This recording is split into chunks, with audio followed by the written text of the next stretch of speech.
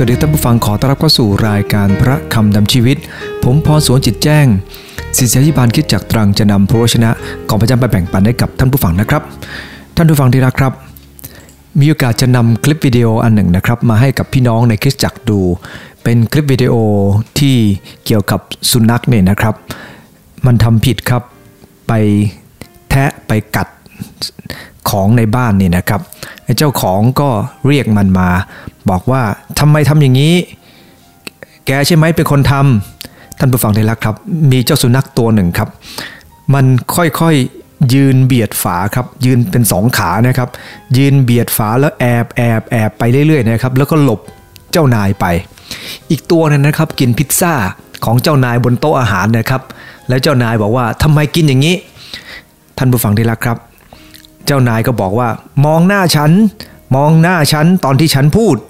ปรากฏว่ามันไม่กล้ามองครับกระพริบตาแล้วก็หลบค่อยๆเอาหัวนี่ก้มหลบลงไปเรื่อยๆท่านผู้ฟังที่รักครับเห็นแล้วแทนที่จะโกรธลงนะครับบางทีก็น่าเห็นใจทีเดียวครับก็มันทำไปโดยที่มัน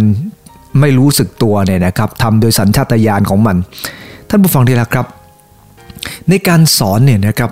บางทีเนี่ยถามว่าเจ้าของสอนไหมครับแน่นอนครับเจ้าของสอนแต่ว่ามันอาจจะลืมไปครับแต่เมื่อลืมเนี่ยก็โดนเตือนโดนว่าเนี่ยนะครับมันก็ยอมที่จะสำนึกผิดครับแต่ไม่รู้จะทำผิดอีกหรือเปล่าจากพระคำของพระเจ้าในพระคัมภีร์ฟิลิปปีบทที่4เนี่ยนะครับท่านอาจารย์เปาโลเนี่ยนะครับก็เป็นคนหนึ่งที่สอนให้สมาชิกเนี่ยนะครับเรียนรู้จากการที่จะให้อภัยกันเพราะอะไรครับเพราะจริงๆแล้วเนี่ยนะครับก่อนหน้านั้นท่านอาจารย์เปาโลได้สอนว่าคริสเตียนเราเนี่ยสิ่งที่สำคัญมากคือการทำทุกอย่างด้วยความรักมีความเข้าใจว่าอนาคตเป็นสิ่งที่สำคัญกว่าโลกนี้สิ่งที่พระเจ้าได้ทรงประทานให้ก็คือชีวิตหลังความตายท่านผู้ฟังได้ละครับเมื่ออาจารย์เปาโลได้สอนในบทที่3ท่านก็ได้ต่อในบทที่4นะครับท่านได้กล่าวในข้อที่1จนถึงข้อที่3ผมให้หัวข้อในวันนี้นะครับว่าชื่นชมยินดีโดยการให้อภัยกันและกันพระคัมภีร์ฟิลิปปีนะครับเป็นพระคัมภีร์ที่เกี่ยวข้องกับการชื่นชมยินดีอาจารย์เปาโลได้ชื่นชมยินดีในการสอนพวกเขาสอนด้วยความรักสอนด้วยท่าทีที่เป็นแบบอย่างและสอนด้วยความเข้าใจเนี่ยนะครับท่านเน้นย้ำให้รู้ว่าเรื่องของคริสเตียนไม่ใช่เรื่องของแค่พระพรในโลกนี้แต่เรื่องของคริสเตียนเป็นเรื่องของฝ่ายจิตวิญญาณไม่ใช่เป็นแค่การนับถือศาสนาหรือนับถือผีถือพระอะไรทำนองนี้แต่มันเป็นเรื่องของความเชื่อที่มีข้อแม้อยู่เสมอท่านผู้ฟังที่รักครับในพระคัมภีร์ในบทที่4ข้อ1ข้อที่3เนี่ยท่านอาจารย์เปาโลได้เขียนจดหมายของท่านนะครับไปยังคริสตจักรที่ฟิลิปปีท่านเป็นห่วงนางยูโอเดียและก็นางซินดิเคนะครับซึ่งเป็นผู้ร่วมงานของท่านแต่เวลานี้นะครับเขาทะเลาะกันเราต้องยอมรับความจริงนะครับว่าบางครั้งเนี่ยนะครับคนที่จะต้องให้อภัยกันไม่ใช่หมายถึงคริสเตียนใหม่ๆหรือเด็กๆวัยรุ่นหรือคริสเตียนที่ไม่ได้รับใช้พระเจ้าแต่คนที่เป็นผู้นำก็อาจจะทะเลาะกันได้เหมือนกันครับเพราะเขาลืมพื้นฐานของเขาไปผมอยากจะอ่านนะครับจากพระคัมภีร์ฟิลิปปีบทที่4ข้อ1ถึงข้อที่3พระคัมภีร์ได้บันทึกไว้ว่าเหตุฉะนั้นพี่น้องทั้งหลายของข้าพเจ้าผู้เป็นที่รักเป็นที่ปรารถนาเป็นที่ยินดีเป็นมงกุฎของข้าพเจ้าเป็นพวกที่รักของข้าพเจ้าจงยึดมั่นในองค์ผู้เป็นเจ้าเถิดข้าพเจ้าขอเตือนนางยูโอเดียและนางซินดิเคให้มีจิตใจปรองดองกันในองค์ผู้เป็นเจ้าข้าพเจ้าขอร้องท่านผู้เป็นเพื่อนร่วมแอกแท้ๆของข้าพเจ้าให้ท่านช่วยผู้หญิงเหล่านั้นท่านผู้ฟังดีละครับจากพระคำของพระเจ้าในตอนนี้เนี่ยนะครับเราจะสังเกตอย่างน้อย3ประการด้วยกันครับว่าการยินดีในการให้อภัยนั้นมันเกิดขึ้นได้อย่างไรประการที่1ก็คือเราต้องยึดมั่นครับเราต้องยึดมั่นในคำสอนที่ถูกต้องเราต้องยึดมั่นในความถูกต้องเอาละท่านผู้ฟังดีละครับไม่ได้หมายความว่าการที่เราอภัยกันนั้นเราแค่มีความรักนะครับการที่คนเราให้อภัยโดยมีแต่ความรักแต่ไม่ได้ยึดมั่นเนี่ยนะครับมันก็จะทำให้การให้อภัยนั้นไม่ได้มีหลักการและไม่ได้เสริมสร้างกันเหมือนคุณพ่อคุณแม่เนี่ยนะครับการที่คุณพ่อคุณแม่ไม่ได้ยึดความจริงความถูกต้องเนี่ย แล้วก็ให้อภัยอย่างเดียวครับอภัยโดยการไม่มีหลักการโดยการไม่สอนเนี่ยนะครับลูกก็ย่ำแย่ในคริสตจักรเหมือนกันครับในข้อที่1พระคัมภีร์ได้บอกกับเราบอกว่าเหตุฉะนั้นพี่น้องทั้งหลายผู้เป็นที่รักเป็นที่ปรารถนาเป็นที่ยินดีเป็นมงกุฎของข้าพเจ้าคำแต่ละคำนะครับกำลังชี้ให้เห็นว่าคริสตจักรที่ฟิลิปปีนั้นเป็นผู้ใหญ่ในพระเจ้าเป็นที่อาจารย์เปาโลมีความรู้สึกยินดีเป็นที่อาจารย์เปาโลรู้สึกว่าเป็นมงกุฎของเขาเนื่องจากว่าคนเหล่านี้ทุ่มเทกับพระเจ้าครับท่านผู้ฟังที่รักครับแต่อย่างที่ผมได้กล่าวแล้วก็คือว่าแม้คนบางคนเคยทุ่มเทกับพระเจ้าเคยรับใช้พระเจ้าอย่างร้อนรนก็อาจจะมีบางอย่างที่เกิดขึ้นเมื่อฟันเฟืองบางอันนะครับมันสึกหลอไปหรือบางครั้งเกิดไฟฟ้าลัดวงจรปัญหาก็จะเกิดขึ้นเครื่องก็จะรวนได้ในฝ่ายจิตวิญญาณนะครับในหลายครั้งทีเดียวที่เราเห็นแบบนี้เกิดขึ้นในคริสตจักรของพระเจ้าเพราะอะไรครับเพราะบางครั้งเราใส่ใจกับงานจนลืมยึดถือหลักเกณฑ์เป็นเรื่องสำคัญท่านผู้ฟังที่รักครับพระคัมภีร์บอกว่าจงยึดมั่นในองค์พระเจ้ากำลังบอกว่าไม่ใช่แค่เชื่อพระเจ้าหรือว่าทุ่มเทกับพระเจ้าแต่ท่านต้องยึดมั่นในพระเจ้าหมายถึงอะไรยึดตามคำสอนที่พระองค์เจ้าสอนยึดในสิ่งที่พระองค์เจ้าได้ทรงตรัสวางใจพระองค์ทำตามที่พระองค์ทรงตรัสนั่นคือคำว่ายึดมั่นในที่นี้นะครับไม่ได้หมายถึงว่าเราแค่เชื่อพระเจ้าแล้วก็เหมือนกับคลั่งศาสนาไม่ใช่อย่างนั้นนะครับอาจารย์เปาโลได้กล่าวในฟิลิปปี 3 ข้อ 20ก่อนจะมาถึงบทที่4เนี่ยนะครับท่านได้กล่าวไว้ว่าแต่บ้านเรือนของเรานั้นอยู่ที่สวรรค์แล้วรอคอยผู้ช่วยให้รอดซึ่งจะเสด็จมาจากสวรรค์คือพระเยซูคริสต์เจ้าของเราพระองค์จะทรงเปลี่ยนแปลงกายอันต่ำต้อยของเราให้เหมือนพระกายอันทรงพระสิริของพระองค์ด้วยฤทธานุภาพซึ่งทรงทำในพระองค์เมื่อพระองค์ทรงปราบสิ่งสารพัดใต้ลงพระอำนาจของพระองค์ท่านผู้ฟังที่รักครับท่านอาจารย์เปาโลได้หนุนน้ำใจพี่น้องชาวฟิลิปปีว่าสิ่งที่เขากำลังเชื่ออยู่สิ่งที่เขากำลังติดตามอยู่เรื่องของพระเจ้าไม่ได้เป็นเรื่องของแค่โลกนี้แต่เป็นเรื่องของสวรรคสถานและเขากำลังรอคอยพระเจ้าเมื่อเขารอคอยพระเจ้าพระองค์ทรงสัญญาว่าพระองค์จะทรงประทานฤทธานุภาพให้กับเราครับในการดำเนินชีวิตอย่างถูกต้องได้ถ้าเรากลับไปดูในบทที่3ในข้อที่12ท่านก็ได้กล่าวนะครับก็บอกว่าจริงๆแล้วเนี่ยที่เราบากบั่นเรามุ่งไปข้างหน้านั้นก็ด้วยพลังของพระเจ้าทั้งนั้นแหละครับเพราะว่าพระเจ้านั้นประทานพลังให้กับเราได้ดังนั้นการที่เรายึดมั่นในพระเยซูคริสต์เราไม่ได้ยึดมั่นเพราะเราเก่งหรือมีความสามารถแต่เรายึดมั่นเพราะเราวางใจว่าพระองค์จะทรงรักษาสิ่งที่เรามอบไว้นั้นกับพระองค์ไม่ใช่เป็นแค่ศาสนาให้คำสอนให้คนเป็นคนดีนะครับแต่พระองค์เป็นมากกว่านั้นพระองค์ช่วยเราแต่ตรงกันข้ามครับคริสตจักรที่ฟิลิปปีนั้นเป็นผู้ใหญ่เป็นผู้ที่เป็นที่ปรารถนาเป็นที่ยินดีเป็นมงกุฎแต่คริสตจักรที่โครินธ์ตรงกันข้ามครับคริสตจักรที่โครินธ์นั้นยังอยู่ฝ่ายเนื้อหนังครับอิจฉากันขัดเคืองกันไม่ได้อยู่ในฝ่ายเนื้อหนังไม่ได้เขากระทำตามวิสัยของมนุษย์ทั่วไปกำลังบอกว่าถ้าผู้นำในคริสตจักรเนี่ยนะครับยังอิจฉากันยังขัดเคืองใจกันเขาไม่สามารถจะเป็นผู้นำฝ่ายวิญญาณได้แล้วครับเพราะว่าการเป็นผู้นำในฝ่ายวิญญาณนั้นต้องเป็นผู้ใหญ่และผู้ใหญ่จะไม่เน้นเรื่องอารมณ์เป็นหลักครับแต่เขาจะเน้นความถูกต้องความจริงเราต้องยึดมั่นในความจริงไม่ใช่ตามอารมณ์ของเราบางคนดูเหมือนว่าปากอย่างนะครับแต่ใจอีกอย่างหนึ่งด้วยอาการของเขาพระราชินีของฝรั่งเศสนะครับพระราชินีที่ชื่อว่ามารีเดอเมดิซิสนะครับพระองค์ได้ทรงขึ้นสำเร็จราชการแทนราชบุตรของพระองค์ภายหลังที่กษัตริย์เฮนรี่ที่5สิ้นพระชนม์พระองค์ทรงรู้สึกโกรธที่พระคาร์ดินัลเนี่ยนะครับที่พระองค์ได้ทรงปั้นขึ้นมาเนี่ยนะครับทรยศต่อพระองค์แล้วก็ไปเข้าข้างราชบุตรเมื่อเป็นเช่นนี้เนี่ยนะครับพระองค์รู้สึกไม่พอพระทัยมากแต่ว่าอาการของพระองค์นะครับอาการป่วยของพระองค์ของพระราชินีนั้นก็หนักมากทีเดียวครับเมื่อหนักแบบนั้นนะครับก็พระสันตะปาปาเนี่ยนะครับท่านก็เสด็จมาดูอาการและ ท่านก็ได้แนะนำพระราชินีว่าพระองค์จะต้องทรงยกโทษให้กับพระคาร์ดินัลให้เรียบร้อยเพราะว่าจะต้องเข้าเฝ้าต่อพระเจ้าพระราชินีนะครับก็ยินดีครับบอกว่าจะยินดียกโทษทุกอย่างยินดียกโทษทุกอย่างเลยแต่ท่านผู้ฟังได้ละครับพอเอาเข้าจริงๆเนี่ยนะครับท่านสันตะปาปาก็ทูลพระองค์ว่าจะต้องเอาของสักอย่างหนึ่งให้เป็นที่ระลึกว่ายกโทษแล้วพระราชินีก็ตรัสว่านั่นมันมากเกินไปแค่ใจยกโทษก็พอแล้วความจริงแล้วสิ่งที่พระองค์ได้ทรงกระทำนั้นมันกำไรสักอันหนึ่งถือว่าจะเป็นแสดงถึงการยกโทษไม่ใช่เป็นเรื่องใหญ่สำหรับพระราชินีอย่างเธอครับมันไม่ได้กระเทือนอะไรแม้แต่นิดเดียวแต่ด้วยความที่ไม่ได้ยกโทษจริงครับหลายคนก็พูดนะครับแต่เพราะไม่ได้ยึดมั่นอย่างแท้จริงเรายึดพระเยซูคริสต์เจ้าแบบหลวมๆเราจะยกโทษกันได้ยากเย็นครับแต่ถ้ายึดพระเยซูได้อย่างหนักแน่นเรายกโทษได้ง่ายดายทีเดียวครับคำว่ายึดมั่นในที่นี้นะครับ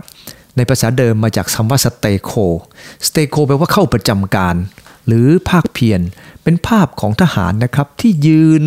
อดทนครับในการดูว่าศัตรูจะมาหรือไม่เขาอยู่บนที่หอคอยเขามองดูไปนะครับเฝ้ายามเหล่านั้นดูเหมือนว่าในภาวะที่ไม่ใช่สงครามเนี่ยนะครับยิ่งเหนื่อยเข้าไปเพราะไม่มีการรบหรือจะเป็นภาวะที่สงคราม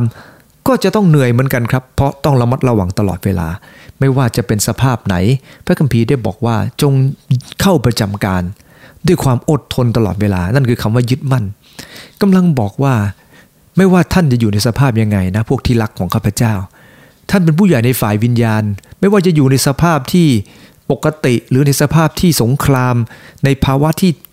คริสตจักรมีปัญหาหรือไม่มีปัญหาในเวลาที่คริสตจักรประสบความสำเร็จหรือกำลังประสบปัญหาจะต้องเข้าประจำการตลอดเวลาเพราะนั่นคือหน้าที่ของตัวเองในพระคำของพระเจ้าใน2เทสโลนิกาบท2ข้อ15นะครับก็ได้บันทึกบอกว่าเหตุฉะนั้นพี่น้องทั้งหลายจงมั่นคงไว้จงยึดถือโอวาทที่ท่านได้เรียนจากเราเพราะว่า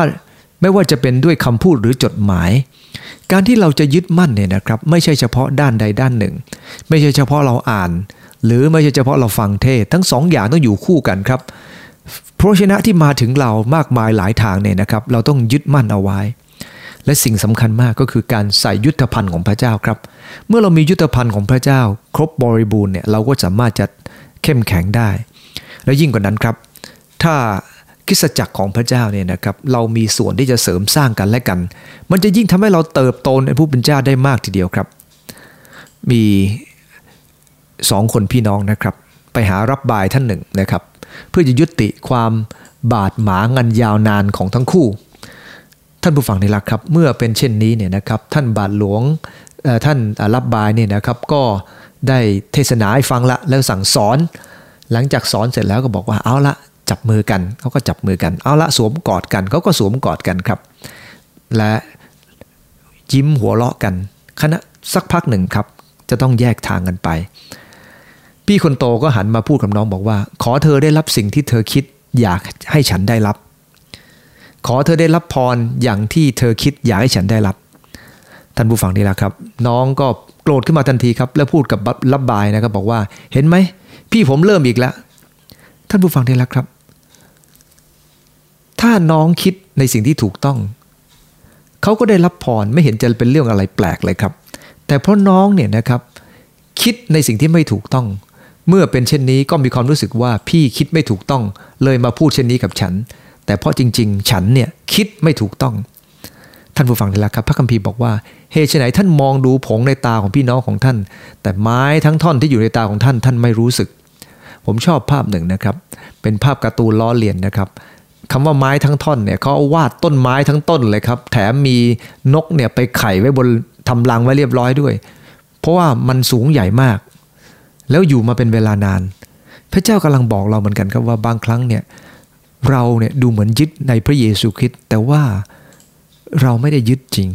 บางครั้งเราบอกคนอื่นว่าทำไมคุณไม่ยึดถือในพระเจ้าแต่ความจริงแล้วเราเองก็ไม่ได้ยึดถือเหมือนกันเราเองจะต้องระมัดระวังตัวเองครับอย่าไปตัดสินคนอื่น ให้จัดการกับตัวเองก่อนเพราะเป็นเรื่องที่สำคัญกว่านั่นคือประการแรกครับประการที่2ก็คือยอมอภัยเพื่อพระคริสต์จากในข้อที่2นะครับท่านอาจารย์เปโลได้เตือนบอกว่าข้าพเจ้าขอเตือนนางยูโอเดียและนางซินติเคให้มีจิตใจปรองดองกันในผู้เป็นเจ้าท่านได้กล่าวบอกว่าขอให้ทั้งสองคนเนี่ยซึ่งเป็นผู้นำเนี่ยได้ปรองดองกันในพระเจ้าคำว่าปรองดองกันในพระเยซูคริสต์หมายถึงว่าท่านต้องยึดความรักของพระองค์ท่านมองไปยังความรักของพระองค์เพราะในพระเยซูคริสต์เจ้าพระองค์ได้ทรงประทานสิ่งดีกับท่านมากมายท่านอาจารย์เปโลยังเตือนคริสตจักรโครินธ์เหมือนกันนะครับเพราะโครินธ์เนี่ยแตกแยกกันเยอะทีเดียวครับเน้นของประทานฝ่ายวิญญาณก็จริงครับแต่ว่าเนื้อหนังเนี่ยมันขึ้นมามากเหลือเกินท่านได้กล่าวใน2โครินธ์บทที่2ข้อ10ว่าถ้าพวกท่านจะยกโทษให้ผู้ใดข้าพเจ้าก็จะยกโทษให้ผู้นั้นด้วยถ้าข้าพเจ้าจะยกโทษคนใดๆข้าพเจ้าได้ยกโทษคนนั้นเพราะเห็นแก่ท่านทั้งหลายต่อพระพักพระคริสต์ท่านอาจารย์เปโลได้บอกว่าถ้าจะยกโทษก็ยกโทษเพราะเห็นแก่ท่านเพราะเห็นแก่พระเยซูคริสต์ทำนั้นเพราะทำเพราะเห็นแก่พระเยซูคริสต์และพระคัมภีร์ในตอนนี้นะครับในข้อที่11ได้บอกว่าเพื่อไม่ให้ซาตานมีชัยเหนือเราเพราะเรารู้จักกลอุบายของมันแล้วท่านผู้ฟังนี่ล่ะครับหลายครั้งที่เราต้องยอมรับว่าซาตานมันรู้ดีครับว่าเมื่อคริสเตียนรวมกันรักกันเนี่ยพรก็จะเกิดขึ้นแต่หลายครั้งทีเดียวที่คริสตจักรหลายแห่งไม่ค่อยได้รับพรหลายครอบครัวไม่ค่อยได้รับพรเพราะไม่เป็นอันเดียวกันเพราะไม่ได้ยกโทษกันไม่ได้ยอมกันเพื่อพระเยซูคริสต์ไม่ได้ให้พระองค์เป็นที่หนึ่งจริงๆทำแต่ตามใจตัวเองสิ่งที่เกิดขึ้นก็คือตัวเองก็ขาดพรจากพระเจ้าหลายครอบครัวเป็นแบบนั้นครับดังนั้นเราต้องกลับมาที่จุดยืนที่สำคัญเราต้องยอมอภัยกันและกันเมื่ออภัยแล้วซาตานก็ไม่มีชัยเหนือเราไม่มีอุบายเหนือเราสิ่งนี้เป็นสิ่งสำคัญมากท่านผู้ฟังได้แล้วครับเราต้องลบนะครับลบสิ่งที่ไม่ดีออกไปจากใจของเราเป้าหมายคือเพื่ออะไรเพื่อพระคริสต์จะได้ทำงานชีวิตของเราโรเบิร์ตอีลีนะครับหลังจากสงครามเสร็จสิ้นนะครับก็ไปเยี่ยมคนหนึ่งนะครับที่อยู่เคนทักกี้เธอพาให้เขาไปดูต้นไม้เก่าแก่ต้นหนึ่งนะครับซึ่งกิ่งก้านและลำต้นของมันถูกกระสุนปืนใหญ่ของทหารฝ่ายเหนือนะฮะและมันจวนจะตายอยู่แล้วท่านผู้ฟังได้แล้วครับเธอก็พร่ำพรรณนาถึงต้นไม้นั้นนะครับถ้าโรเบิร์ตอีลีอยากจะให้เกิดความเป็นหนึ่งอันเดียวกันเกิดขึ้นท่านก็เลยบอกว่าคุณรู้สึกไม่ดีกับมันใช่ไหมที่คุณเห็นต้นไม้ต้นนี้มันกำลังจะตายคุณโค่นมันเลยดีกว่าเพราะไม่งั้นคุณก็กำลังจะตายด้วยเพราะจิตใจของคุณเต็มไปด้วยความโกรธความเกลียดอย่าปล่อยให้มันอยู่นานสงครามก็จบแล้วท่านไม่ควรจะปล่อยให้สงครามอยู่ต่อไปในใจท่านผู้ฟังได้แล้วครับหลายครั้งซาตานทำให้เราเก็บความโกรธแค้นซึ่งมาถึงการแตกแยกไม่มีทางสมานฉันท์กันเพราะมีความคิดแง่ลบแบบนี้อยู่ตลอดเวลานะครับคนที่เขียนหนังสือเล่มนี้ชื่อว่าชาลส์บาซิเลนฟลัดนะครับเขาได้เขียนเกี่ยวกับท่านโรเบิร์ตอีลีเอาไว้ในหนังสือที่ชื่อว่า The Last Years ก็ขอพระเจ้านะครับช่วยเราเองเหมือนกันเราจะยกโทษใครก็นะครับเราก็ต้องจัดการรากปัญหานั้นออกไปครับโค่นมันออกไปโดยพระเยซูคริสต์โดยใช้ความรักครับพระคัมภีร์ได้กล่าวในโคโลสีบท3ข้อ14ไว้อย่างนี้นะครับว่าแล้วจงสวมความรักทับสิ่งเหล่านี้ทั้งหมดเพราะความรักย่อมผูกพันทุกสิ่งไว้ให้ถึงซึ่งความสมบูรณ์ความรักในพระเจ้านะครับจะผูกพันทุกอย่างได้คำว่าสวมทับสิ่งเหล่านี้หมายถึงอะไรครับหมายความว่าความรักของพระเจ้านั้นยิ่งใหญ่เพียงพอครับสามารถจะสวมทับเอาสิ่งที่ไม่ดีทั้งหลายของเราท่านผู้ฟังได้แล้วครับเป็นภาพที่เห็นได้ชัดว่าแม้เราเองนั้นจะมีสิ่งที่น่าเกลียดมากมายในชีวิตของเราแต่ขอความรักของพระเจ้าครับสวมทับในชีวิตของเราและเราเองนั้นก็จะถูกกลบไปด้วยความรักของพระองค์การไม่ให้อภัยนั้นก็จะหายไปจากใจของเราเมื่อเราให้ความรักของพระเจ้าอยู่ในครอบครองชีวิตของเรามีสามีภรรยาคู่หนึ่งนะครับแต่งงานมา15 ปีภรรยาคิดว่าจะพัฒนาอะไรในครอบครัวให้มันดีขึ้นก็ต้องรู้จักจุดอ่อนของอีกฝ่ายหนึ่ง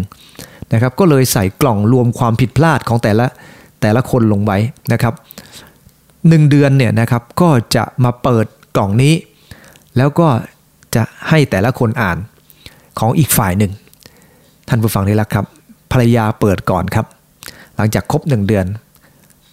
ก็เริ่มอ่านไม่ปิดฝาแยม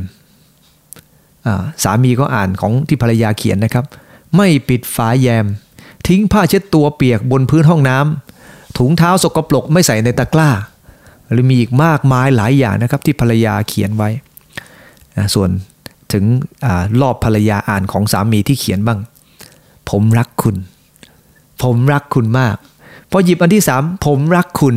อันที่4อันที่5อันที่6ก็ผมรักคุณตลอดเวลาภรรยานี่สุดลงเลยครับเพราะอะไรครับเพราะว่าเธอเนี่ยมัวแต่มองสิ่งไม่ดีของสามีการพัฒนาเนี่ยนะครับเราต้องเรียนรู้จากที่จะให้อภัยไม่ใช่มัวแต่มองความผิดพลาดของกันและกันอาโมสบท2บท3ข้อ3บอกว่า2คนจะเดินไปด้วยกันได้หรือถ้าไม่ได้ตกลงกันไว้ก่อนนะครับเราพูดคุยกันนะครับให้ความรักเป็นตัวที่จะสมานนำให้เกิดน้ำโอวัลตินกับนมเนี่ยนะครับมันเข้ากันโดยน้ำเราจะเป็นเหมือนน้ำครับทำให้เกิดความรักความผูกพันขึ้นในครอบครัวของเราเข้ากันได้เพราะเราให้พระเยซูคริสต์เจ้าเป็นที่หนึ่งในครอบครัวของเราในคริสตจักรเหมือนกันครับในที่ทำงานของเราถ้าเรายึดมั่นและเรายอมอภัยเพื่อเป้าหมายที่ถูกต้องเนี่ยนะครับเราก็จะทำได้ไม่ยากท่านผู้ฟังที่รักครับประเทศของเราเหมือนกันประเทศของเราถ้ายอมให้อภัยกันเห็นแก่อะไรสักอย่างหนึ่งโดยเฉพาะอย่างยิ่งเห็นแก่พระบาทสมเด็จพระเจ้าอยู่หัวเราให้อภัยกันได้เนี่ยนะครับประเทศไทยของเราก็ไปได้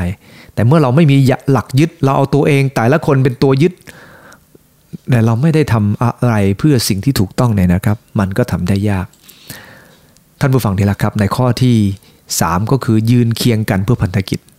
นอกจากจะยึดมั่นในพระคริสต์ยอมอภัยเพื่อพระคริสต์อันที่3คือยืนเคียงกันเพื่อพันธกิจหมายความว่ายังไงครับท่านอาจารย์เปาโลได้เตือนคริสตจักรที่นั่นบอกว่าข้าพเจ้าขอร้องท่านผู้เป็นเพื่อนร่วมแอกแท้ๆของข้าพเจ้าให้ท่านช่วยผู้หญิงเหล่านั้นช่วยยังไงครับช่วยให้พวกเขาได้คืนดีกันท่านผู้เป็นเพื่อนร่วมแอกของข้าพเจ้าที่ท่านทุ่มเทกับพระเจ้าอย่าลืมว่าเรื่องของการยกโทษก็เป็นเรื่องที่สำคัญที่ท่านจะต้องทุ่มเทในการที่จะต้องพยายามนำให้คนเนี่ยเกิดความรักความผูกพันกันให้ได้ข้อ3ในตอนท้ายบอกว่าเพราะเขาได้ทำงานเพื่อข่าวประเสริฐเคียงกับข้าพเจ้าและเคลเมนต์รวมทั้งคนอื่นๆที่เป็นเพื่อนร่วมงานของข้าพเจ้าซึ่งชื่อของเขามีอยู่ในหนังสือชีวิตแล้วท่านอาจารย์เราบอกว่าคนเหล่านี้ทุ่มเทกับพระเจ้าร่วมเคียงกันอีกหลายคนทีเดียวมาถึงเวลานี้เขากำลังมีปัญหากันเราต้องยืนเคียงกันตลอดไป